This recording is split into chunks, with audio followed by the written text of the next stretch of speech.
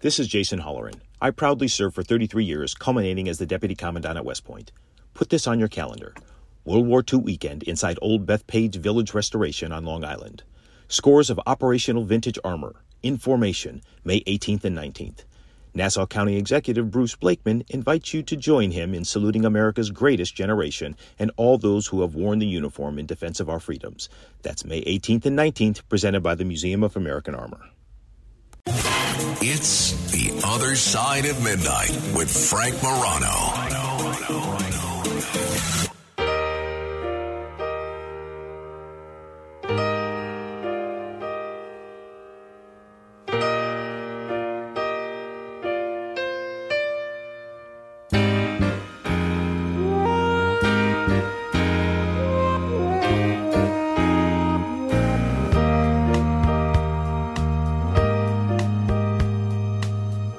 This, of course, is the theme song to Hill Street Blues. This is a birthday bumper music request from my step-cousin, Stephen Filoramo, who is celebrating his birthday today. Happy birthday, Stephen. Stephen's a big listener to the show. He even came down and hung out with us one day. A great guy, and wishing you the best, and hope all your birthday wishes come true today, Stephen. Hey, hopefully one of his wishes is to hear from one of the best informed science and health reporters of all time. I have been enjoying the work of Donald G. McNeil Jr. for literally decades. I'm thrilled to have him on the show. He's a veteran journalist who was the science and health reporter for the New York Times, where he covered all sorts of epidemics, including HIV and COVID. His latest book is The Wisdom of Plagues, Lessons from 25 Years of Covering Pandemics.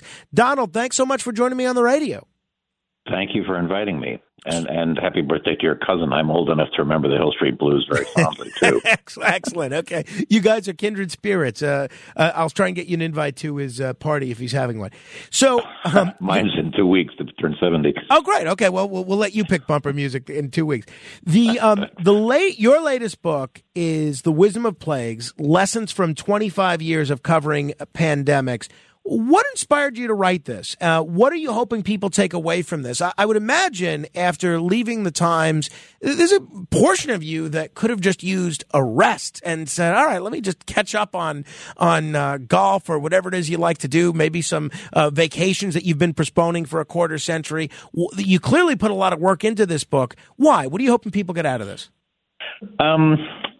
Well, it's parts of it are memoirs, so in some ways I'm telling the story of sort of the most adventurous parts of my life, like things like, almost being kidnapped in a gorilla hunting village in Cameroon and stuff. But most of it is really about just, we've just gone through one of the worst pandemics in 100 years in this country. I mean, more people died in this pandemic than died in anything since 1918. And I was trying to say, look, there are patterns to pandemics, and we could have seen this coming, and we saw happen again what we'd seen many times before.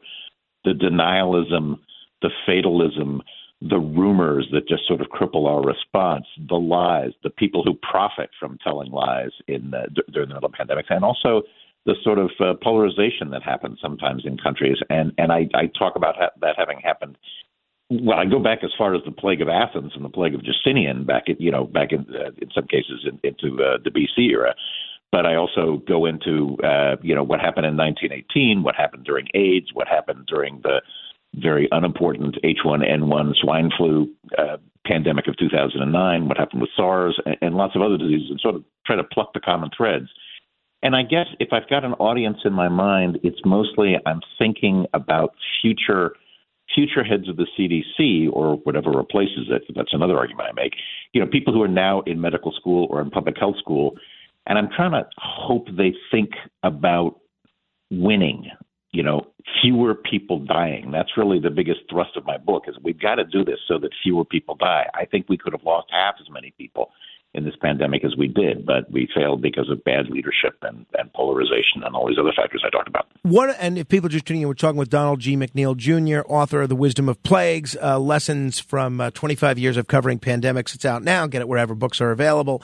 One of the things that you talk about is at the dawn of the pandemic, some top scientists misled you when you were trying to check out rumors that the virus might have escaped from a Chinese lab. Two-part question here, Donald. One, why did these scientists mislead you? And two, do you have a belief at this point in terms of whether or not this virus did escape from a lab?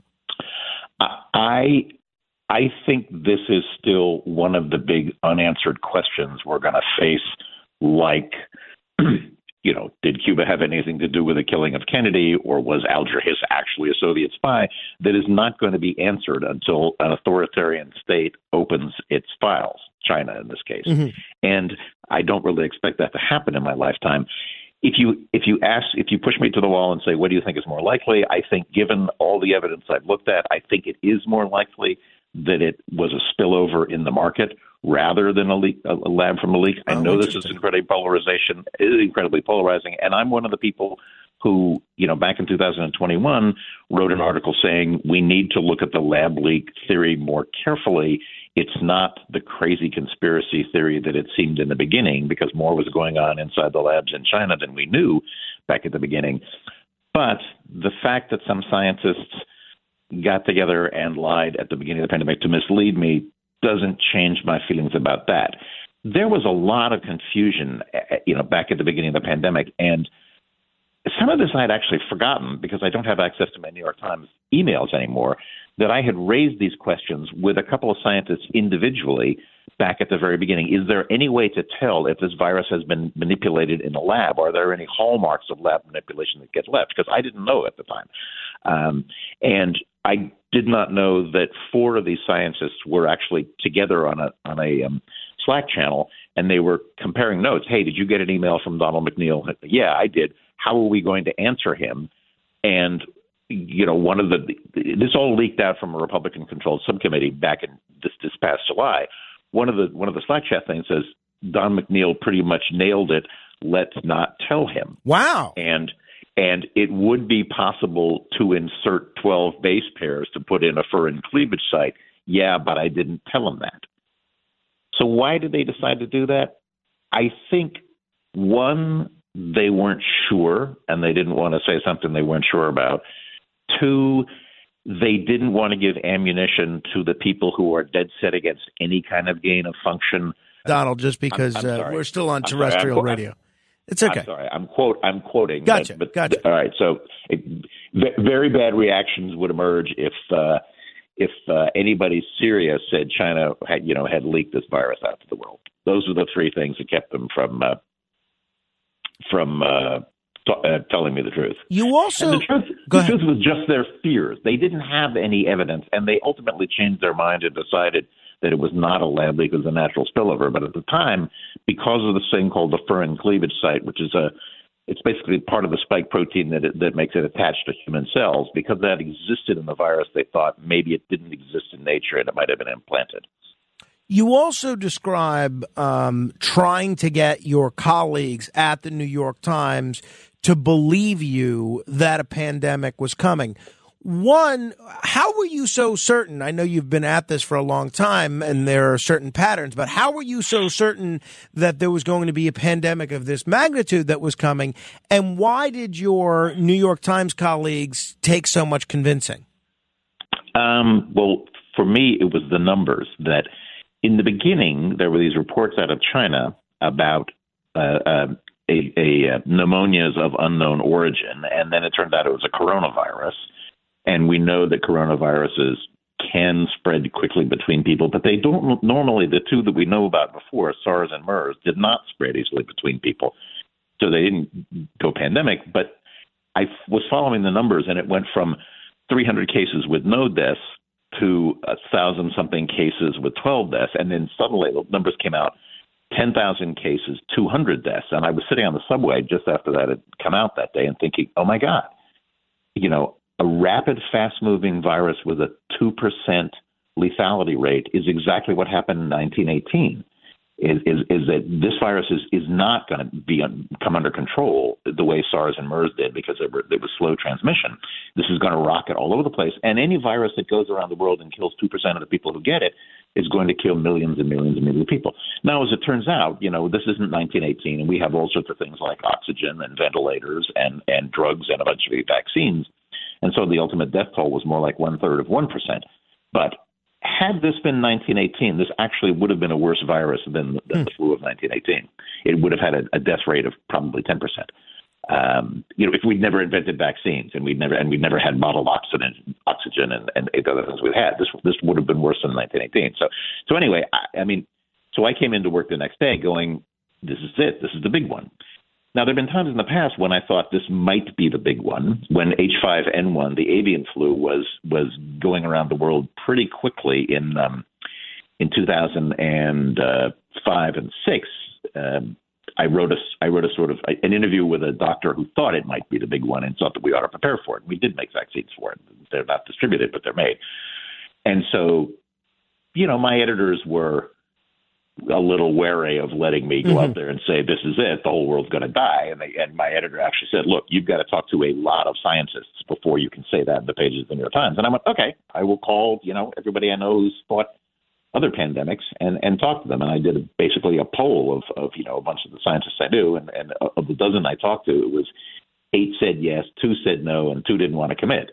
And so I had the scorecard. One of the 8 was Tony Fauci, who was not, at the time was sort of the world's AIDS hero rather than the controversial person that people have made him now. And he said, look, I'm going into the White House at this moment. You've called me. I am on a cell phone, to find out, to talk about this. Yeah, I am very worried about this. And so I wrote that story, but that story didn't even make page 1. It was on page 12 because, there was another story about what was going on in China on page 1 that day.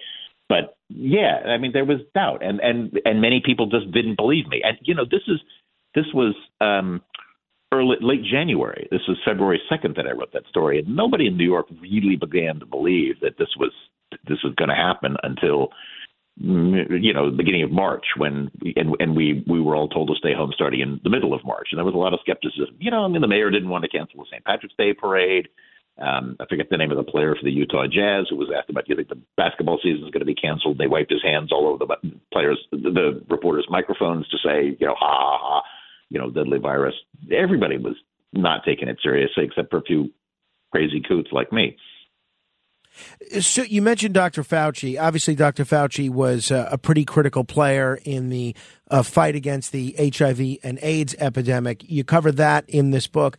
From your perspective, what were the key differences in how both governments and the media treated the HIV and AIDS situation compared to COVID? Well, remember, at the beginning of AIDS, Ronald Reagan didn't say the word AIDS for 4 years. AIDS was noticed in 1981 when it struck in both Los Angeles and New York simultaneously. But Ronald Reagan never mentioned AIDS, never talked about it until 1985 after his friend Rock Hudson, whom everybody thought was, and his publicist said he was dying of liver cancer. But he went to France for treatment, and his publicist there, for some reason, said, no, he's actually here for treatment of AIDS. And that kind of changed the whole perspective of AIDS. Somebody like me who'd grown up in San Francisco had seen people walking down the street as walking skeletons dying, but there was no discussion of it from the government because there was a lot of belief that, well, whatever this happening is God's revenge on homosexuals and drug users. And it doesn't concern me, and it doesn't concern anybody I know, and I don't know anybody who's gay. People wouldn't even use the word gay at the time, but I don't know anybody who's one of them was people's attitude, and they just believed it was different. So the denialism is an enormous part of any response to a disease. That one was a much more slow-moving one. In this case, there was denialism in the beginning when Nancy Messonnier of the CDC tried to say, look, it's not a question of if, but when this disease comes out of China. The stock market dropped about 1,000 points that night. President Trump was very upset, and he tried to talk the stock market back up because it was, at the time, sort of the way he measured his presidency. And he was angry. He was on his way back from India, and Nancy Messonnier was shut up after that. And then he went back and forth in the beginning, first saying that this is nothing, it's just going to wash through it, it's going to disappear by summer. And then as he began to, talk to his advisors and they began to say, no, this is serious and it's going to lead to 2 million dead by October, then he responded by saying, okay, we'll have 15 days to stop the spread. And we had what he thought was going to be just a 15-day pause. But then after it became clear that it was not going to be just 15 days and it would be all over, then he turned against the idea of the very lockdowns that he had started and said, well, we've got to get the country open by May 30th, by Memorial Day. The cure is worse than the disease, and then went deeper and deeper into nihilism with the fighting against masks and fighting against lockdowns and believing it was all a giant plot to keep him from being reelected again. And that's where you had the big split in the country. You had two sides polarizing, basically, on where they were with politics. And, Tony Fauci is an incredible controversial figure, but it's not like he's in charge of anything. All his agency does is hand out money. Right. He's not the general in charge of our response. He was just an advisor to the White House, but he became hated because he was the only person who would contradict the president. Well, just in terms of the cleavage in the country over the lockdown response, I can tell you firsthand that a lot of the people that were most upset about the prolonged closing of schools were as left-wing and as Trump-hating as can be. I can guarantee you that's totally agree. But the closing of the schools is a completely different matter from the initial closing of the country. Understood. And you got to come back. Schools, a lot of it was union. That is for sure. All right. You got to come back because there's a lot of other areas that I wanted to get into that we haven't had a chance. But I want to ask you about one idea that you raise in the book as sort of one of your prescriptions for how to handle the next pandemic a bit better. You say that we should recruit witch doctors into the medical system. What are you talking about? Well, okay, so this is not something that I'm talking about for the United States. I mean, there are many chapters about many things going on around the world that I think we ought to do.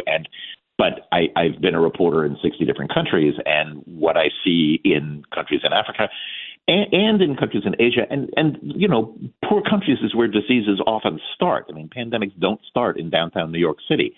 They don't start in Dallas, Texas. They tend to start in small villages in Southeast Asia, or in the jungles of Cameroon and Democratic Republic of Congo, as both monkeypox and AIDS did, and they come here. And my argument about witch doctors, it's a rude term, but I mean traditional healers. My argument is, look, there are many more traditional healers in those parts of the world than there are people with MDs or RNs, and they are often the front line for people who get some sort of medical care. The ones I've interviewed, and I've interviewed a lot, and I've spent the night in their huts and things like that, have always been smart, respected members of their local community, often open-minded, and willing to work with doctors, but they often find that doctors are disdainful of them. And my feeling is like, look, these people are the eyes and ears of what ought to be a sentinel system. They know what diseases are common in their communities or which ones are not. We ought to partner with them, offer them training, offer them a little bit of a subsidy, and partly to say, look, when something you can't handle, when something you've never seen before comes along, would you give us a call? Would you, don't just have the patient lie on the floor until they die. Don't have or pass it on to somebody else, as happens with Ebola. Raise the alarm in some way. Go to the local radio station, or make sure the patient comes to the local clinic and say, or call some doctor I know. Donald, every witch doctor I've ever met has a cell phone. I'm going to have to end it there. That's one of the many fascinating things that come out of the book. The book's called The Wisdom of Plagues, Lessons from 25 Years of Covering Pandemics. Donald, thanks again. I really miss reading you in the New York Times. Thank you very much. And you can read me on Medium if you like. I hope you enjoyed the book. There you go. 800-848-9222 if you want to comment. That's 800-848-9222. And as Donald mentioned there, he is on Medium. So if you just type Donald McNeil Medium, it comes right up, or just go to medium.com and search Donald McNeil. You could read his column there. All right, this is The Other Side of Midnight. Straight ahead. This is Greg Kelly for Priority Gold. What does it mean to be America's precious metals dealer? It means that you're in touch with the hearts and minds of those who love this country, value our freedom, and want to protect the future. Priority Gold is that precious metals dealer. They've helped thousands of Americans back their retirement with solid gold and silver. Call Priority Gold at 888-506-6439. Receive free shipping, free storage, a free investment guide, and one of the best purchase experiences in the industry. Call now or go to PriorityGold.com.